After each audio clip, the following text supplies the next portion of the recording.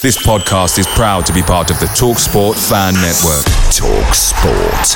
Powered by fans. When you're ready to pop the question, the last thing you want to do is second-guess the ring. At BlueNile.com, you can design a one-of-a-kind ring with the ease and convenience of shopping online. Choose your diamond and setting. When you find the one, you'll get it delivered right to your door. Go to BlueNile.com and use promo code LISTEN to get $50 off your purchase of $500 or more. That's code LISTEN at BlueNile.com for $50 off your purchase. BlueNile.com, code LISTEN. The TalkSport Fan Network is proudly supported by McDelivery, bringing you the food you love. McDelivery brings a top-tier lineup of food right to your door. No matter the result, you'll always be winning with McDelivery. Order now on the McDonald's app and you'll get rewards points delivered too. So that ordering today means some tasty rewards for tomorrow. Only via app at participating restaurants. 18 plus. Rewards registration required. Points only on menu items. Delivery fee and terms apply. See mcdonalds.com. My name's Chris Phillip. My name is Paul Anderson. My name is Mark Boyd. Hello, my name is Derek Combs and I listen to the Blue Army podcast. My name is Matty Robson and you're listening to the Blue Army podcast. Good. Yeah, obviously Champions League happening last night, Champions League happening tonight, and we don't really talk that much about wider football here on the podcast, but I thought it might be quite nice for the preamble for us just to give our predictions for the Champions League winner this year. I'll go first so I can give you guys both a little bit of an opportunity to think about things. I've gone for Real Madrid, and the reason I think it's going to be Real Madrid is because the sort of teams around them don't have that squad that's going to be big enough with the depth and the quality to compete on all sort of like 3-4 fronts in all the competitions. And I think that's just how Real Madrid normally seem to pip the Champions League every year, is consistently having a strong squad and just good rotation. You know, they never seem to have that sort of like best ever 11. So yeah, I'm gonna back Real Madrid just because I think they've got the depth and the strength in numbers that they'll need. Liam, who do you think's winning the Champions League this year? I think a bit of an outside shout. I think out of all the teams I've seen this season, Napoli are the ones that impress me the most. So I think it's definitely not the bookies' favourites, but Napoli. It is difficult. Like, if you don't go for like the bookies' favourite, like you can imagine there's one of like 10 teams that could probably win it. Really, Wills, who have you sort of like fancy for the Champions League this year? I'm going to say Man City because I know they're in it and I don't know who else is in it. It could finally be their year, though. You know, they're kind of maybe now finally strong enough on a European scale, but other than that, I haven't really been paying attention to it, so I don't want to say, I think such and such will win it, and so but they're not even in it. I think it's finally going to be Arsenal's year. I did think about Man City. But no, there we go. That's our Champions League predictions. That's all right. We'll get things off the road. On the road. Here we go. Oh,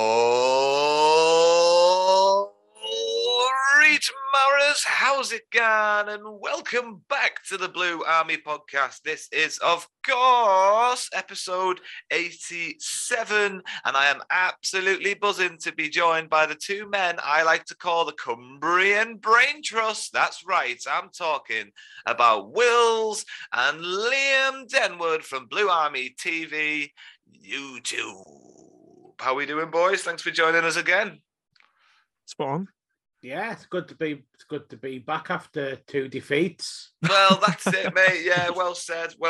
Yeah, and it's kind of like brought us just crashing down, hasn't it? Yeah, we'll go into that. We'll talk about that. It's been 2 games. It's been 2 defeats, and Carlisle have just sort of fell away from the playoff positions as a result of that, unfortunately.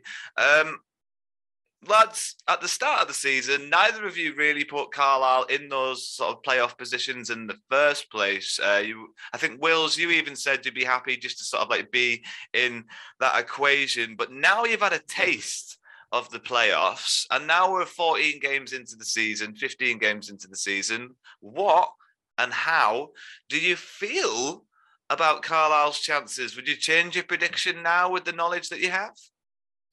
Yeah, I mean, I think like if we'd had the full squad available from the start of the season, I think we'd probably be quite kind of safely in those playoffs. And, you know, if we are able to get a full strength team out for, for extended run at any point, then, now that I can see that we can kind of be hovering around the playoffs with a depleted squad, you've got to hope that with a full squad, we can be in them. Yeah. I mean, you say with a full squad, but we've had obviously moans and groans again about suspensions and injuries being the reason why we kind of lost at Stockport last night. Liam, you were at Stockport last night alongside 1,126 other travelling supporters. An absolutely amazing effort. We'll get there when we get there, though. Focus on the opening questions, sorry. Would you change your predictions? Do you now expect more from Carlisle United than you did at the start of the season? I think it really depends on what happens in January, because I think even without all the injuries, we don't have a massive squad. I think we've got a taste of it and we've got the opportunity to go into the playoff places. It doesn't mean it'll happen, but we've got more of a chance now than I thought we would. I think I said 10 for something like that. I might change it to 8th or something, but I think it is possible that we go there. I think if things really go our way, it's possible to be higher than the playoffs. Yeah. I mean, like, I'm hoping, I'm pretty sure I put us in 3rd or something in my predictions. So, like, I'm staying solid on that one. But obviously, I jumped on the Simo bandwagon big time, and I like to do that. And something else I like to do is have tradition. And on the Blue Army podcast, we obviously have traditions at the start of the show, which means it's time for one thing and one thing only, gentlemen. It's the Blue Army podcast Joke of the Week. Is he having a laugh? I think he's trying to. It's the Blue Army Podcast Joke of the Week. Right, lads, here we go. I won't give anything away this week. Here we go. What kind of tea is hard to swallow? No. Go on. Reality, especially after these 22 defeats.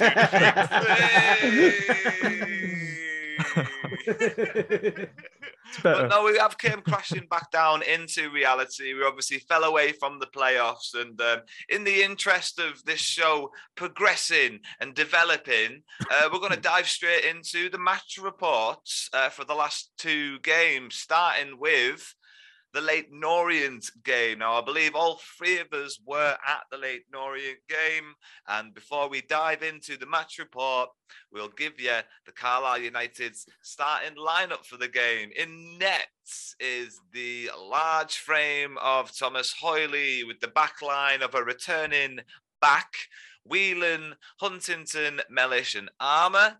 Then the midfield 3 were Gibson, Guy and Moxon. And the front 2 were Ryan Edmondson and Kirsten Dennis. Now, gentlemen, it was obviously a very, very torturous afternoon at Brunton Park that day. We lost by 3-2.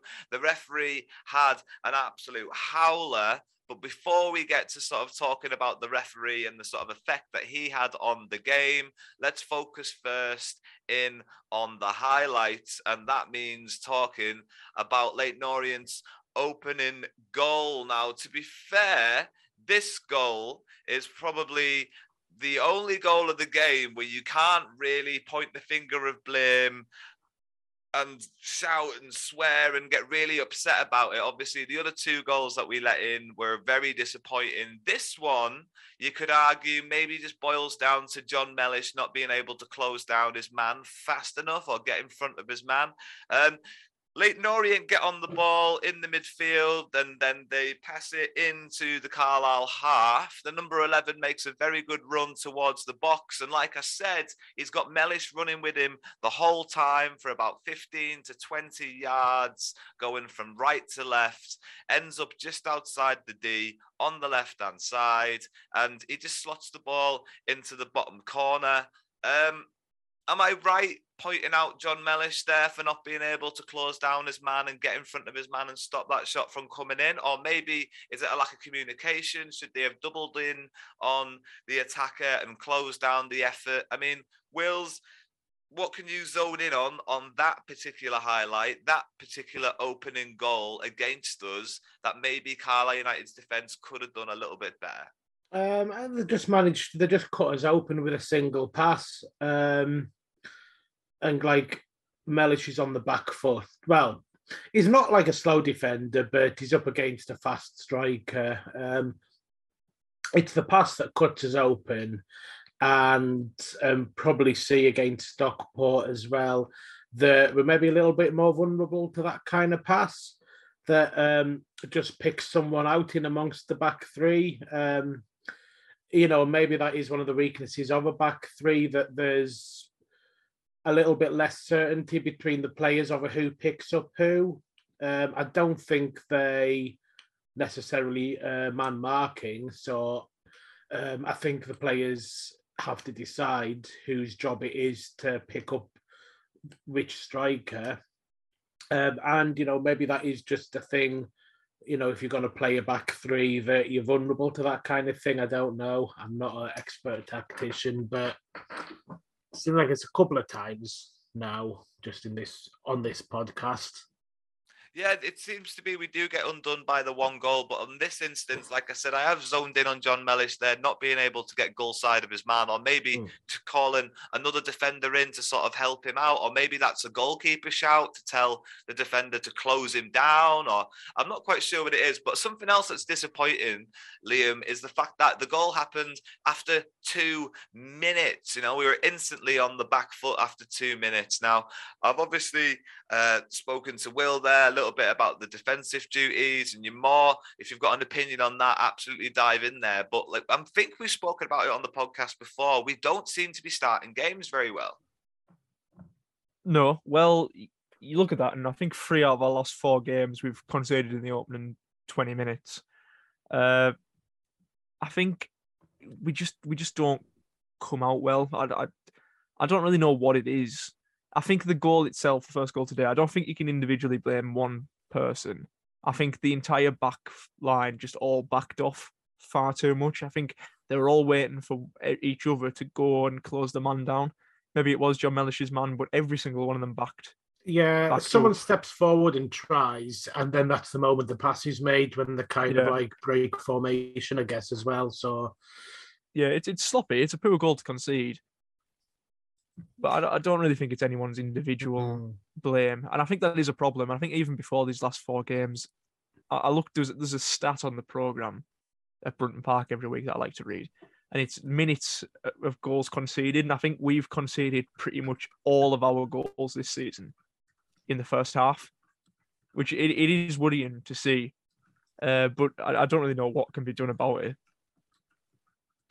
Yeah, I mean, me and Wills, we were talking just before the game kind of kicked off, and we were predicting scores. Obviously, we predict scores on the podcast. I kind of just stuck with mine. And I did think there would be an early goal from Leyton Orient that would spark Carlisle into a comeback. Obviously, we're going to talk about what really happened during the match. But yeah, the reason it's easy to predict that Carlisle will have to have a comeback victory is because we have been consistently conceding early in games, and when you've got a back 5, it's a bit of it baffles me. It baffles me how regularly we just don't seem to start a game. Maybe we need to get on the front foot earlier in the game. I don't know. I really don't know what it is, because it is these easy little through balls that seem to be cutting us up. So maybe we need to be steadier when we start a game. Maybe we need to sort of take less risks in the first 25 minutes and allow our opponents to sort of settle into the game, allow the ball to be with them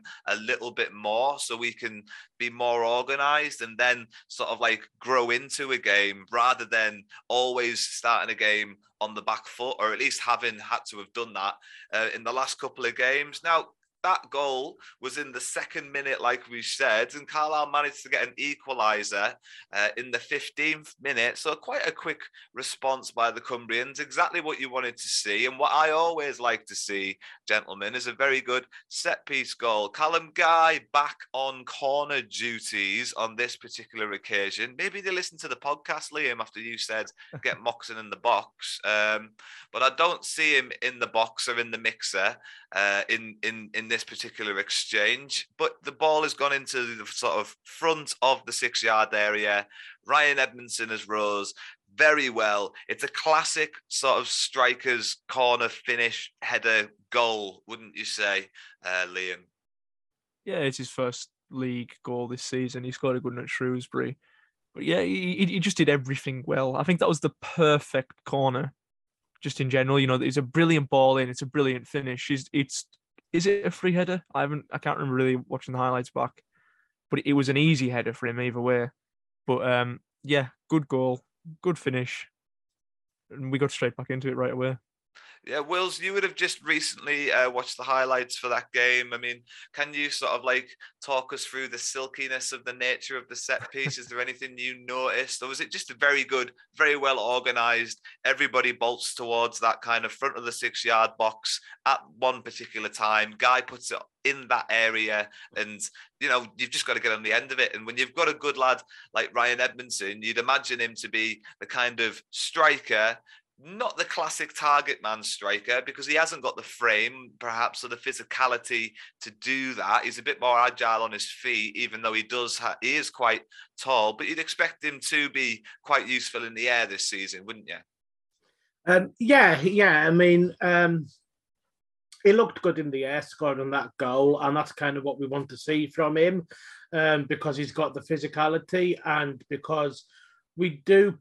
I mean, we do seem to put a lot of crosses in, and I did kind of like feel against Orient that a lot of the crosses we were putting in from open play were going nowhere. Maybe that was mainly after Edmondson got sent off as well, perhaps. So, but you know, for the goal he scored, it's kind of the type of player that we need to have. You know, we need to have a player who can do that, because if you're going to go for promotion, you need to have different kinds of players who can score different kinds of goals.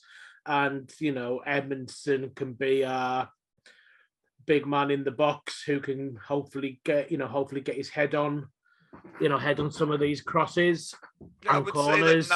Now he's had more of his sort of like match sharpness back. He is good with the ball. Like, he can carry the ball, he can run with the ball, but he's not that kind of Zanzala or Toby Shaw-Silva type who battles his way into the box necessarily. He's a bit more of a fox in the box. Is that the right word for it? I'm not sure. I don't know. Is a fox in the box not more of a little guy? I don't know. Sure. Either way, we've scored poacher. I can poach. Yeah, that's good. Either way, I felt like Dennis would maybe be more of a fox in the box type player, but I think we've scored very few goals from set pieces this season. I think we might have scored the most goals from open play in the division, but our set piece game hasn't been that great, and that's partly because we haven't had the sort of player that Edmondson is, because, you know, a lot of set pieces do rely on someone being physical enough to make space or big enough to rise above people and get their head on it. You know, like, that's kind of like, and we're going to be missing it again for a bit now, but at least he's fit, and at least we know, like, you know, once 2 more games is up, he'll be back and hopefully score more of those kinds of goals. I just hope he scores a jag-load of goals, really.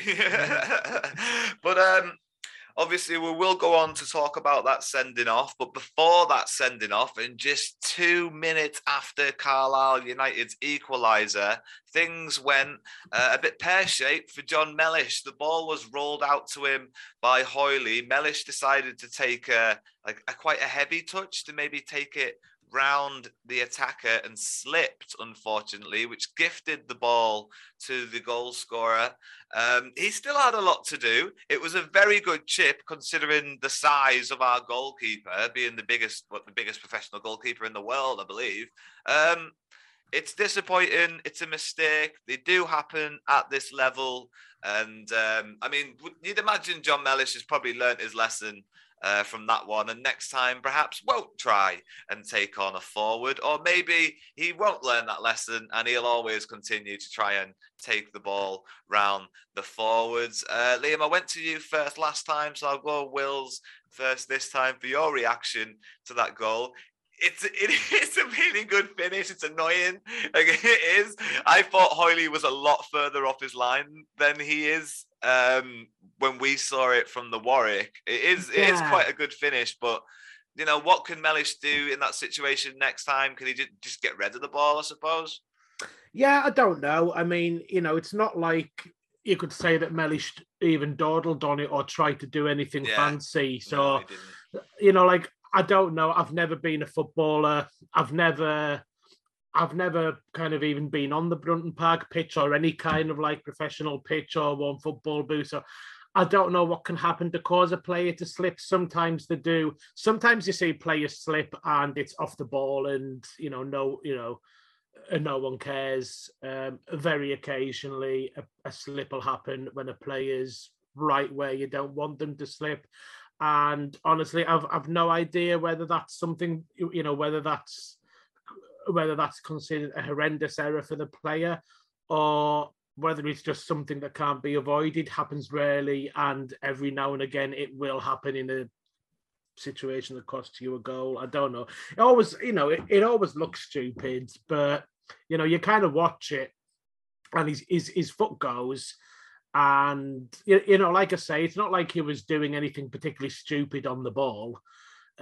His foot goes away from him, and then that's it. He's down. And, you know, what it's like to be John Mellish in that moment. I don't know. You put your foot down on what you think is going to be like nice, stable, steady turf, and then your foot just starts sliding. So, you know, I don't know. I'm trying to get in the mind of a footballer who's just slipped. Remember, like, obviously Steven Gerrard did it famously. So I don't know. It's just, I'm going to say it's just something that happens. And if you're really unlucky, it'll happen when you're on the ball with no one around to protect you, and you'll concede a goal because of it. Yeah, Liam, are you going to save John Mellish as well? Or are you going to throw him under the bus for his slip? I'm not going to throw him under the bus. You know, she's got new boots last couple of games. I wonder if that's it. Do you remember this game? I'm sorry to interrupt you. I think it was under Keith Curle, and I think it was maybe Bristol Rovers, I'm going to say, but I could be wrong. But the Carlisle players were slipping all over the spot, and Keith Curle blamed the studs. He said they picked the wrong footwear. Yeah, I remember that one. I remember that. It used to be a lot more controversial back because the manager used to make the decision for the squad almost like sort of F1 teams. It'd be like sort of like wet tyres, dry tyres, that kind of thing. Yeah. Like, today you all wear studs, today we wear blades, like that kind of thing. Yeah. But now I believe it's very much up to the individual player. So, Liam? Yeah, I didn't know. What was the point you were going to make? Is that sorry? I was going to say... Yes, that's it. What was the point you were going to make? People need to stop wearing blades, because that is an actual good point, that, because if he was wearing blades, they're so stupid. A lot of professionals do wear them as well now. They need proper metal studs. You know, that's what I always wear when I played.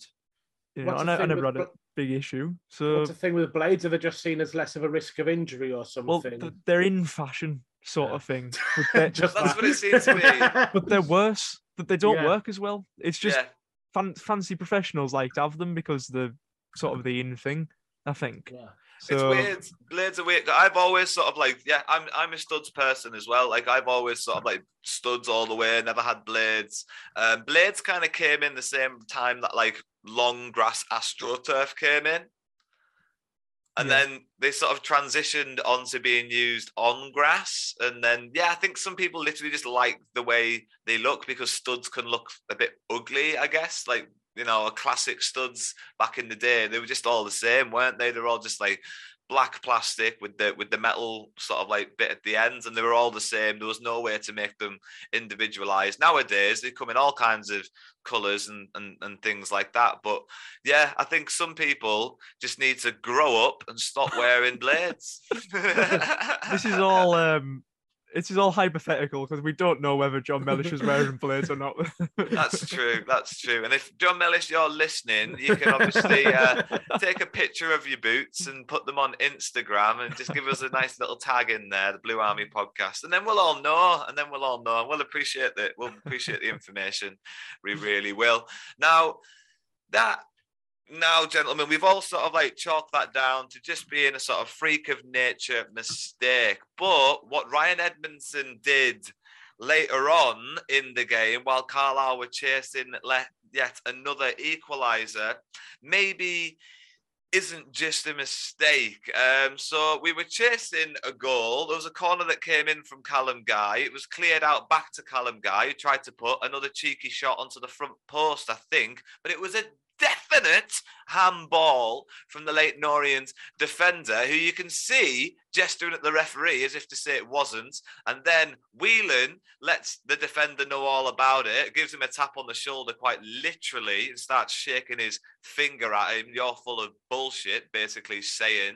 But that took your attention away from what was happening just in front of the goalkeeper in the D of the box. The sort of Leyton Orient defender grabbed Edmondson first, and Edmondson turned around and by that point had the defender all over him. Like literally the defender had his arm round Edmondson, and they were obviously having some words, and to create some separation, Edmondson put his arm up, and the only place he could put it back down again was apparently in the defender's face. And obviously the defender made an absolute meal out of the situation, going straight to the ground. And I mean, I don't think the referee saw it. I really don't. I think the referee turned round, sort of heard from his linesman what might have happened, and then he quite quickly produced a red card for Edmondson there. Now,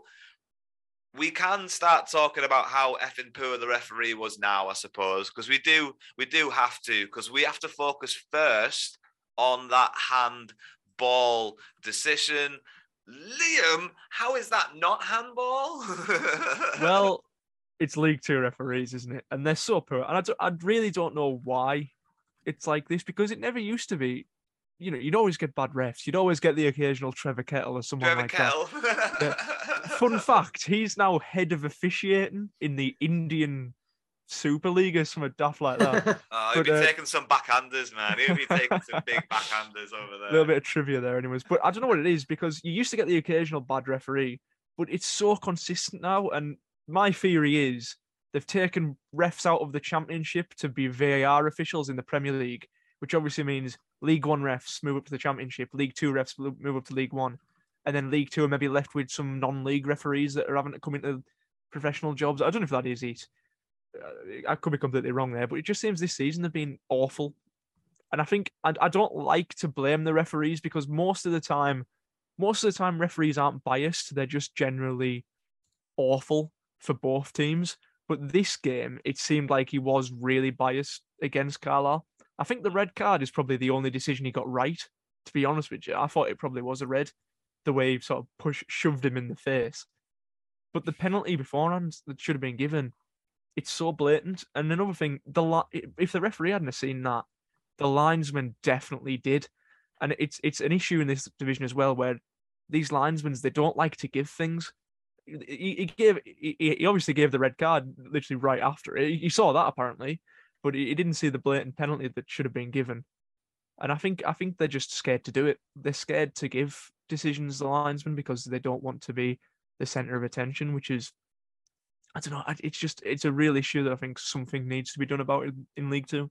I mean, maybe some of it is like a lack of support from your linesman and your fourth official, because obviously the referee on the pitch is normally the most experienced referee available, and that's why he's the referee on the pitch, and the linesman, etc., etc. But this guy wasn't scared to make decisions. He handed out 7 yellow cards between both the teams. And then obviously the red card to Edmondson. The stop-start nature of the game absolutely ruined it, especially after this red card. So the referee definitely left a big stamp on the game and definitely affected the afternoon that we had in front of us in terms of the football. Now, Wills, I'll come to you with the arm to the face, Ryan Edmondson. They get given automatically, don't they? Like if you put your arm up in someone's face, you're off. It's as simple as that. Yeah, I mean, Simo said that he'll be having words with Edmondson about kind of his, about his conduct, and we're not, obviously that we're not going to be appealing that. You can argue that, the Leyton Orient player has gone down easily just to make sure that the referee knows. And maybe that's what catches the referee's attention. He's like seen something out the corner of his eye, but the Orient player going down is kind of what calls his attention over. And some people say as well, like if because it's letter of the law, it's a sending off, we can't have any complaints. But if the Orient player doesn't go down, maybe the referee doesn't notice that. So it's that kind of old argument about players will go down and make a meal of it, because if they don't, then the referee won't make the decision that the referee should be making. And I mean the other thing as well is it's frustrating because it happens straight after the penalty incident, and if the referee does his job and gives a penalty, then Ryan Edmondson's not getting into anything with the Leyton Orient captain, and therefore we have a good chance to get. Did that happen at 1-1? So we've got a good chance to take the lead and keep 11 men on the pitch. And, the game could have been completely different from then.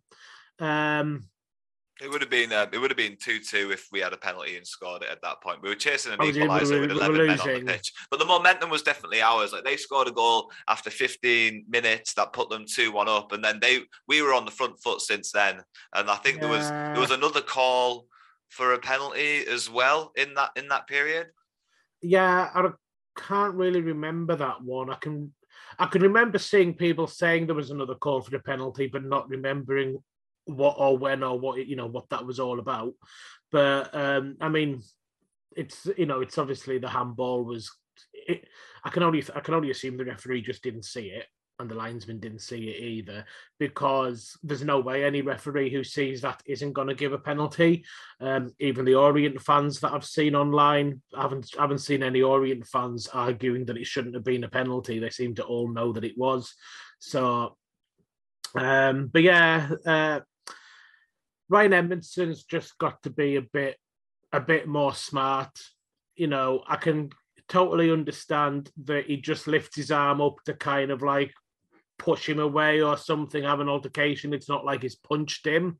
Mm-hmm. But, the law of the game, it doesn't make a distinction between whether you push a player in the face or kind of, deliver a full-on haymaker and knock him out.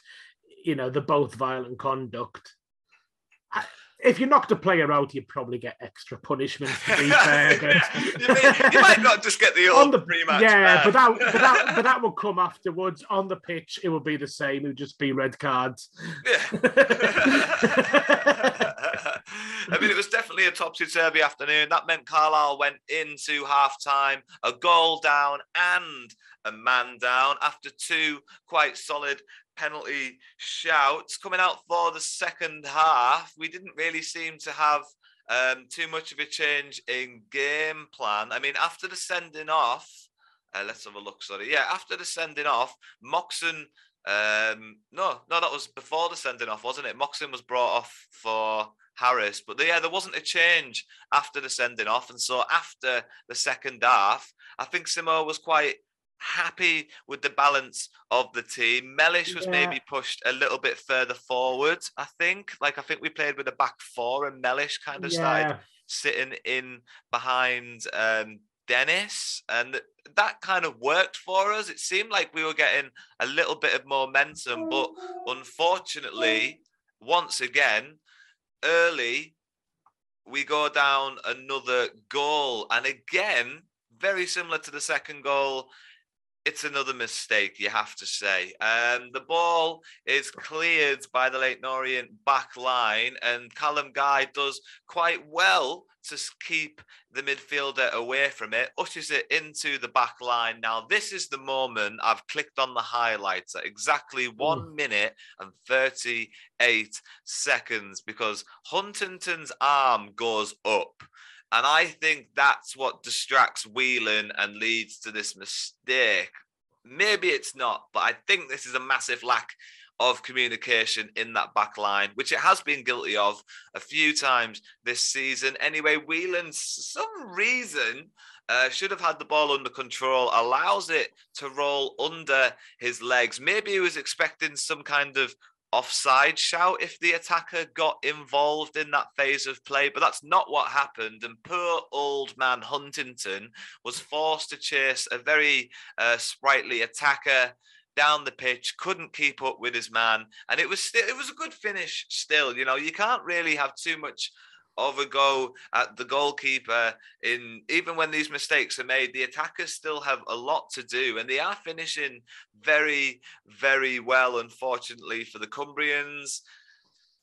I mean, Liam, what do you see in this? Like, where's the blame? Is it a lack of communication, do you think? Is Whelan just kind of like screwed it up? Has it just gone through his legs? Is it just a big mistake from Whelan? And unfortunately, Huntington's the last man back and he's not going to win a foot race. Well, it's offside. Is it offside? You look at the highlights. He's blatantly offside. And the rule is, Whelan does get a touch on it as it's going through, but he doesn't pass the ball. Does he? I think it touches him, but he doesn't pass it. He doesn't play the ball. If it touches him, then he's not offside. But I think but the rule is if he passes it, it's not offside. But I think if it takes a touch off him and goes through, the man's interfering with play and it should be offside. I did check. I don't know, like they do keep changing the rule on this kind of thing. And so I did have a look myself, and it's probably open to interpretation as well, and you have to go on a course to know what the actual answer is. But it seems like at the moment, unless it's if it touches a defender or something, unless it's an accidental touch, like if you actually play it off the defender or something, or unless it's the goalkeeper saving it or the defender blocking it on the line to prevent a goal. But under any other situation, if the defender touches it, then the offside player is allowed to continue. But I don't know, because I mean, you know, you've got the whole thing about interfering with play, so which he was. Yeah, he's a mile offside, and he's the one that grabs hold of that touch and goes. Yeah, you know, it's from his pass.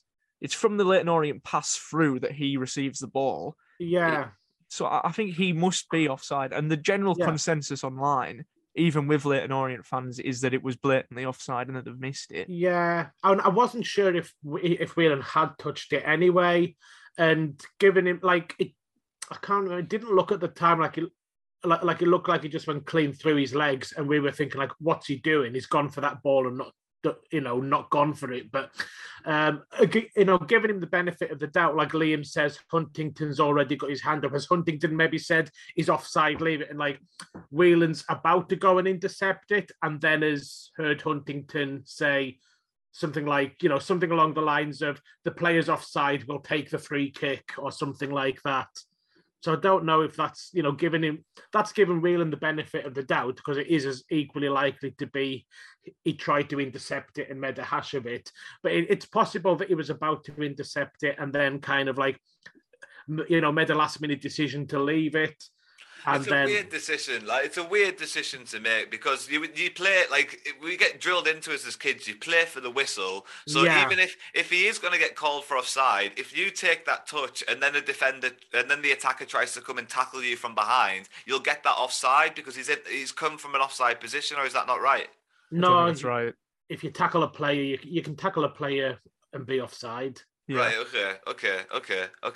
Well, it's just. I don't know. I think you should definitely have just taken the touch and just dealt with it. Yeah, I don't I mean know. that's kind of what I thought at the time as well. We were like, because it was like he's somehow been nutmegged, but it looked like he'd nutmegged himself.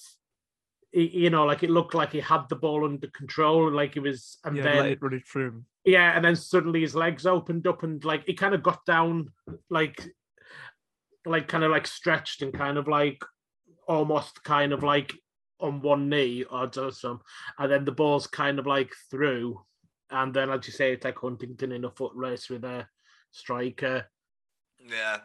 I think it should have been offside anyway. Yeah, so.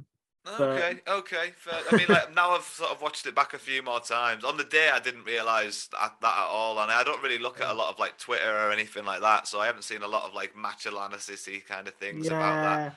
When I was looking up the rules to see, like, I didn't think that Whelan touched it, but when I was looking up the rules to try and work out, would a touch from Whelan have made it not offside? It's a bit vague because there's stuff about interfering with play that requires a lot of interpretation. But in terms of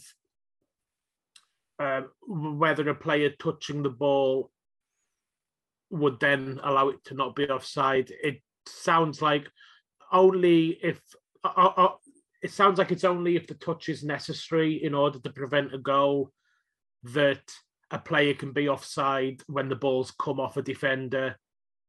Like obviously if the goalkeeper saves it and pushes it out, then offside you're still offside. Rules, yeah, they keep moving things around. I think like they keep tweaking changing the wordings. Yeah, well, I did a course in refereeing in like 1999 when I was at school, and I remember kind of like little bits of that, but I think like they've tweaked, especially that part of the offside rule, the whole idea of interfering with play and whether the ball's taken a touch off the defender. It seems like they make a tiny little tweak to that every single season. Oh yeah, I mean they changed it. I don't want to stay on the offside rule for too long, but they changed it when like you weren't allowed to be on the wrong side of the line and be involved in that attacking phase for a while, and then eventually, they changed that rule so you could be that side and then come back on side, and then obviously be a part of the. They have to change that rule basically. If you're in an offside position when the phase of play started or whatever, then the goal could still get ruled out. Yeah, you can sympathise a bit with refs on that point because, like, they're getting the rule changes the same time as the rest of us. Yeah, but they're actually getting paid to read, the bastards. So yeah, but like I say, we've read it and we're still not sure. Yeah, I don't know. They need to have it back what it used to be, where it's if anyone's offside, it's offside. Because then there's blanket offside. There's no room for interpretation. Then you can't have rules that it's debatable. You've got to make your mind up, have an opinion on it. You need to have strict black and white binary rules. Is it offside? Is it not? Don't have it up for interpretation. Yeah, and it can it can seem a bit strict sometimes, but it makes it clear. If you just say like, if there's any attacking players in an offside position when the ball is played, it doesn't matter whether they're on the other side of the pitch on their way back or something like that. Then tough titties, it's offside. Get over it. Yeah, no, absolutely. Like just a nice big blanket, old school offside. That's all we want now. That's all we want now. Well, at this point of the game, Carlisle are 3-1 down and a man down. But we did get a consolation prize. The ball was won back by Finn Back, and then a nice 1-2 was played with John Mellish, and a very clever ball was played into the path of Jordan Gibson after Dennis sold his man for a dummy.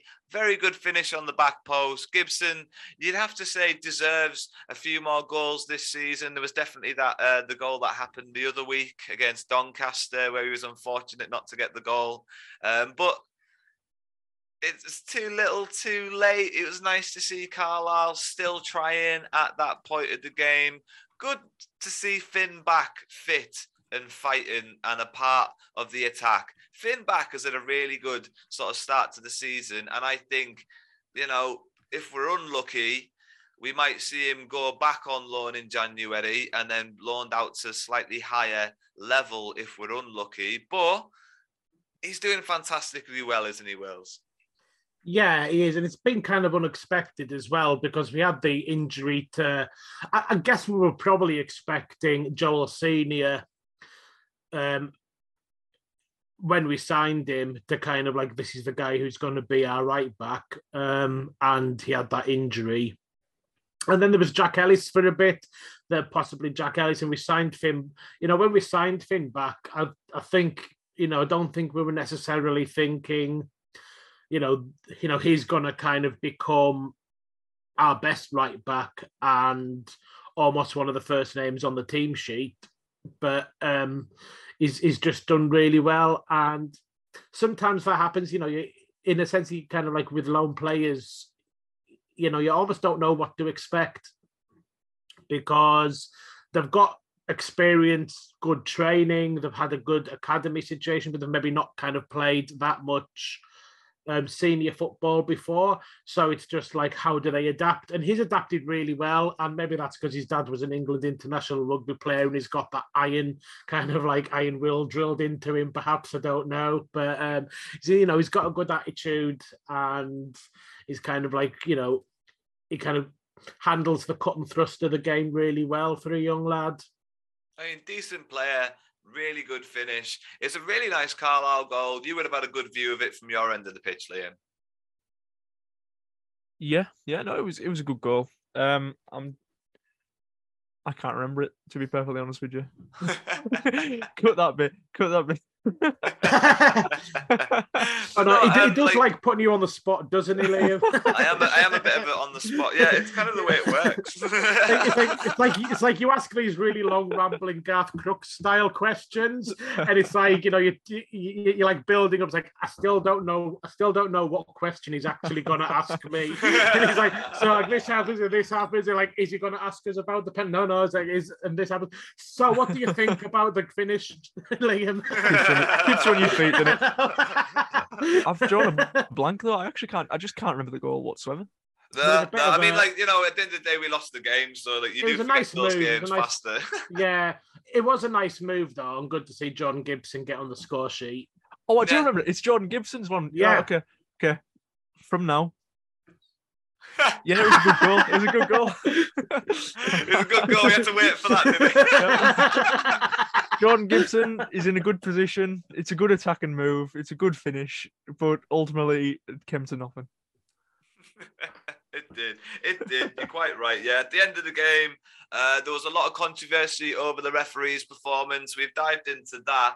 Apparently, allegedly, there was some coins thrown towards the direction of the late Norrie manager. I believe that they were probably just astray and were probably targeted towards the referee. But I wasn't there, and that's just pure speculation. We can't get in trouble for throwing coins at the referee, so... No, I mean, it would have been after that performance. Like, not at all. Should be allowed to throw... Oh, no, that could get us in trouble. Oh, yeah, that's allowed to throw coins at the referee. That's what you throw at referees. Don't throw coins at referees, kids. Don't throw coins. Don't throw coins at anyone, but kids. not children. Steve Evans is all right. Throw coins at Steve Evans. No, but... I mean, it is normally quite hard to give a man of the match when we get to this point of a game when we've had a loss. But because, we didn't have the worst of games, there were some players that did play pretty well, put the heart on the sleeve and gave an effort. So I don't think it's an impossible task. Probably in the Stockport game, it is for me and Wills because we weren't there and we didn't see the full 90. So we'll maybe just let Liam have a man of the match for the Stockport game. So that still happens. But yeah, Wills, did you have a man of the match for this game? Finn Back, yeah. I think we've already talked about his performance. Yeah, so... nail it, man. Yeah, we'll move along. Liam, who do you think? Exactly the same. Finn Back. Yeah. Similar reasons. Has to be. It's a trio of Finn Backers. He's kind of getting along as well with his kind of attack and play. I remember early on in the season we commended him for getting forward, but he wasn't quite doing as much once he got into those forward positions. But that's from then that's improved. So he's kind of becoming much more of an all-round wing back, fin back. Yeah. Am I glad to see him back in the squad?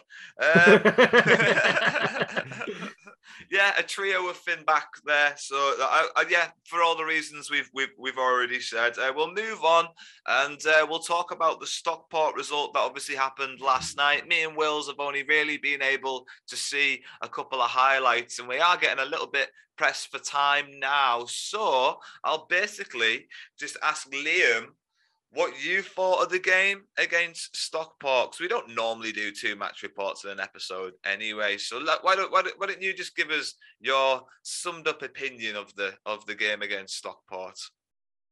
Okay, right. Came out of the gates really poorly. We weren't great in either half, to be perfectly honest with you.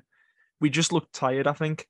And I think with the amount of injuries we've got and the small squad we've got, we can't really be doing with playing Saturday, Tuesday. I just don't think we were fit enough for it. Didn't have the players to rotate. We had injuries. Paul Huntington was injured coming into the game. He didn't play. Apparently he should be back for Saturday. Morgan Feeney came in, didn't really do too well. He was losing headers. It's just, we didn't do the simple things right. We didn't win tackles. We didn't win headers. We didn't win the second balls. Stockport pressed really, really well, and we just couldn't pass our way out of it. Like, they were really good yesterday, Stockport. It was such a good support going though. Like 1,100 on a Tuesday night. And it's not a short drive that either. It's a long drive down, and I'm not even sure why there was that many fans there.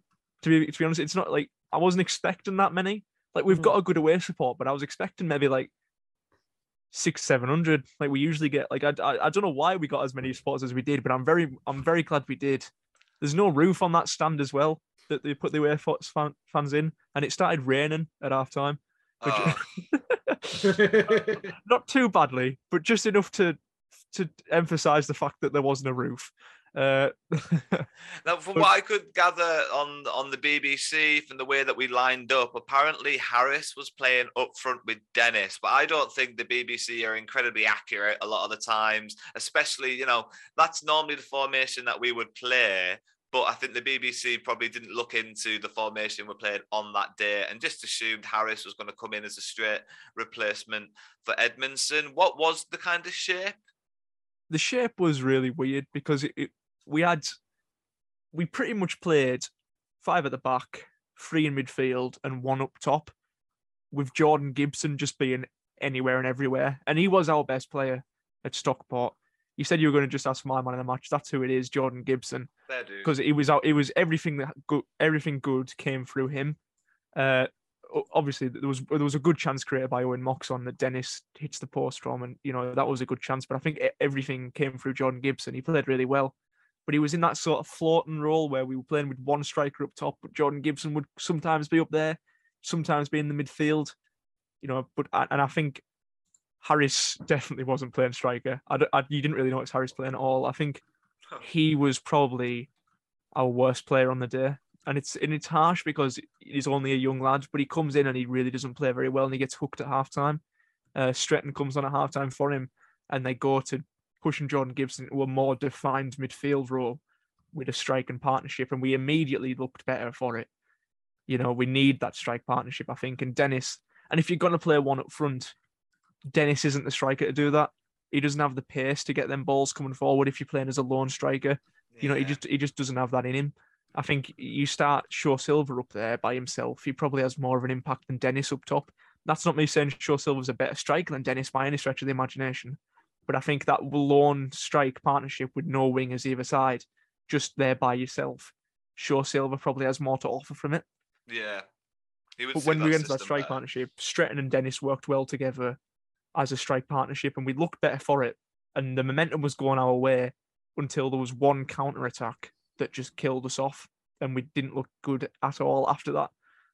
Stockport get the ball. Our players are too far over onto the left-hand side. Corey Whelan misses a header at left back for some reason. I don't know why he's there. and the room where he should have been in the middle, they get across to, Finn back. Some people might try and blame him, but he had two men to deal with by himself on that post. He loses the header with the first man, but if the first man misses a header, there's another man lining up at the back post for a tap in. Yeah, he's not the tallest either, so he's not the person who should be marking big strikers. So I don't know if that's kind of like the defence needed better organisation and should kind of plan ahead for when this guy's, when they're putting crosses in with this guy in the box, it should be someone like Feeney should be the one marking him, and Feeney's kind of elsewhere. And maybe that's just a case of like Feeney having to come into the squad for Huntington, and maybe that's kind of like messed our organisation up a bit. Yeah, I think the problem was Corey Whelan had gone too far forward in the attack. I think he got a little bit carried away. And then he got caught when we were coming back again. And he was pushed over to, he was nowhere to be seen. And when with the attack coming down their left hand side. Our left back side, we're far too pushed onto that side with Corey Whelan further forward, that there's so much room left on the right that Finn Mack's having to mark all by himself, and they exploit that space with a decent cross. Even Thomas Hawley's nowhere near it. He's waiting to try and stop a shot coming in from that side. And it was just we were so poor organisationally, and I think that's when we missed Paul Huntington, because Morgan Feeney, as much as I love him, he really didn't play well, and he really didn't command that back five like he used to when he was on a consistent run of games. Yeah, it's just him coming back. It's probably been difficult for him because he would have been seen as our star defender, and he probably still is, but just because we were defending so well after he was out injured, he ended up spending quite a bit of time being fully fit but on the bench and not featuring. So I don't know if it's kind of like killed his confidence. Yeah, it's kind of maybe a bit of a confidence thing.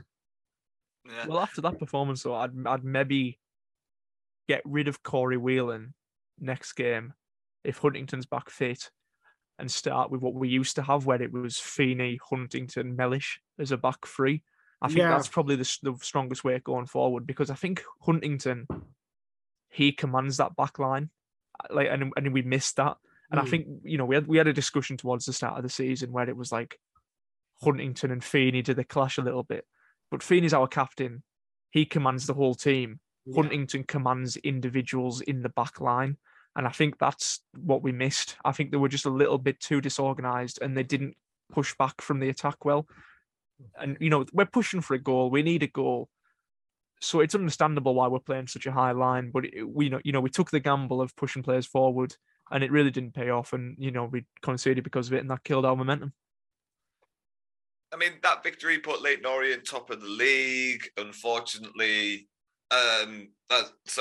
the victory before that, Leyton Orient went top of the league. So that's obviously a very good team. In this game, you were probably thinking we were going to come away with something from it. And it's just a little bit disappointing in general. The last two games, conceding as many goals as we have, 5 goals in the last 2 games. Obviously, still conceding goals in the early stages of games. The suspension to Edmondson to add to the injury list of players unavailable, that's already there. Gibson's suspended as well now. And then there we go. Gibson piles on with the suspensions. So it's been a bit of a tough week for Carlisle United fans. And it's been a bit of a tough episode, really. It's been a bit of a slog for us to get through. But before we finish things off, there's just 2 more things left to do. First of all, let's give our predictions for the Tranmere game happening away at Tranmere on Saturday. Wills, after 2 defeats, surely it won't be 3 in a row. What are you predicting for the Tranmere game?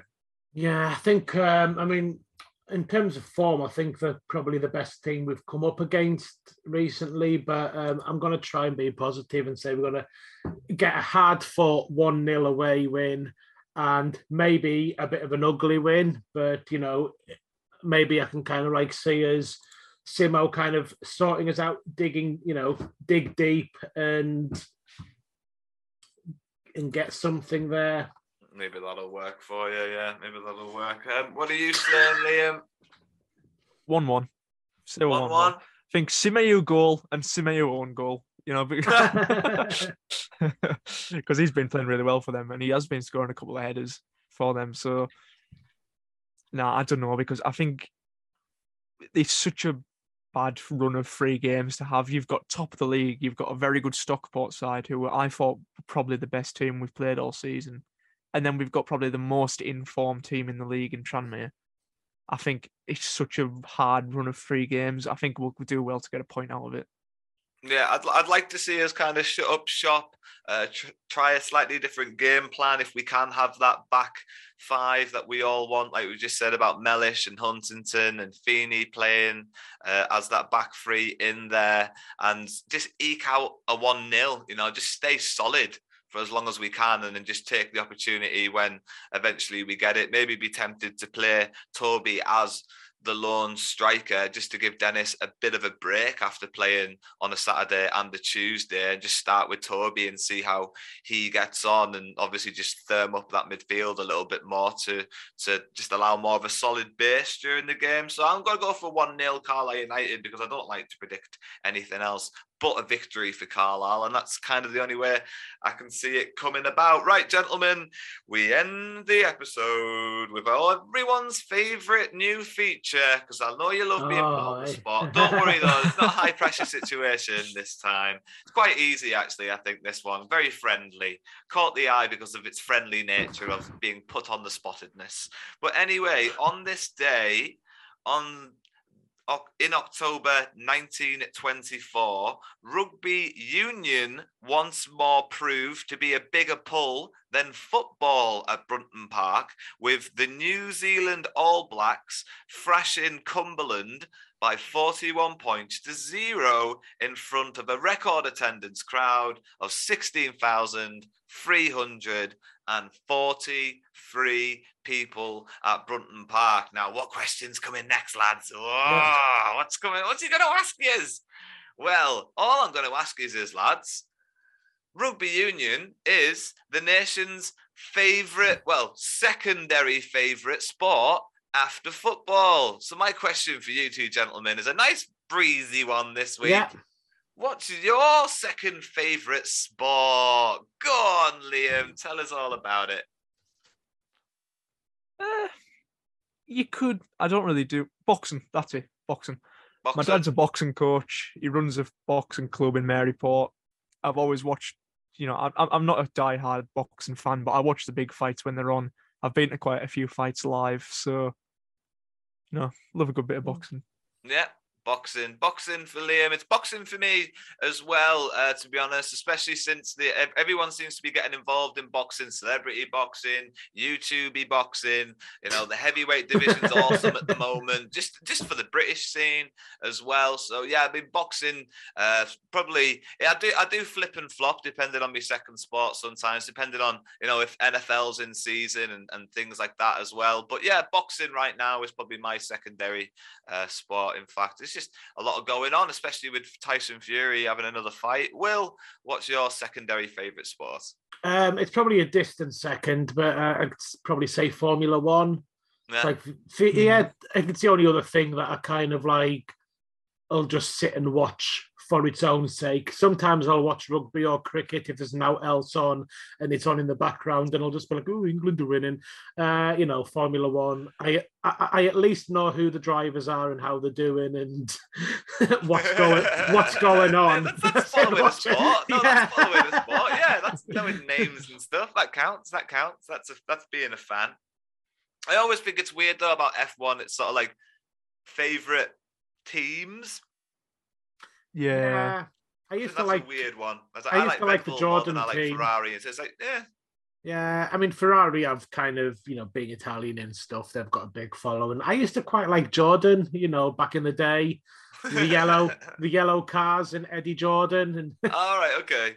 I think who was it? Who did Eddie Irvine drove for them as well?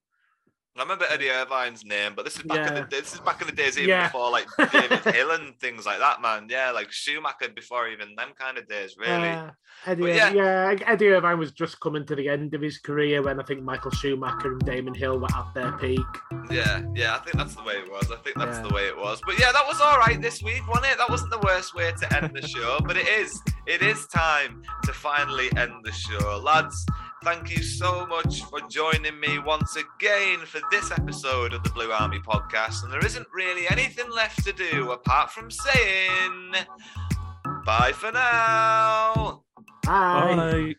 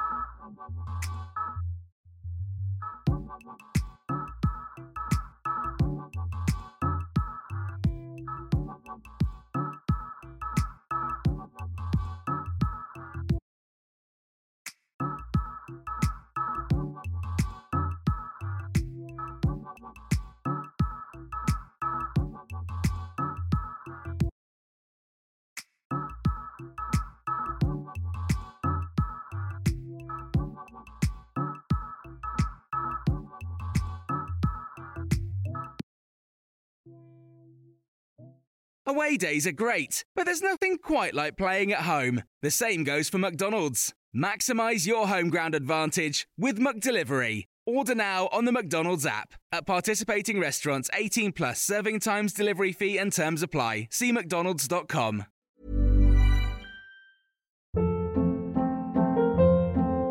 Hold up. What was that? Boring. No flavor. That was as bad as those leftovers you ate all week. Keke Palmer here. And it's time to say hello to something fresh and guilt-free. Hello Fresh. Jazz up dinner with pecan-crusted chicken or garlic butter shrimp scampi. Now that's music to my mouth. Hello Fresh. Let's get this dinner party started. Discover all the delicious possibilities at hellofresh.com.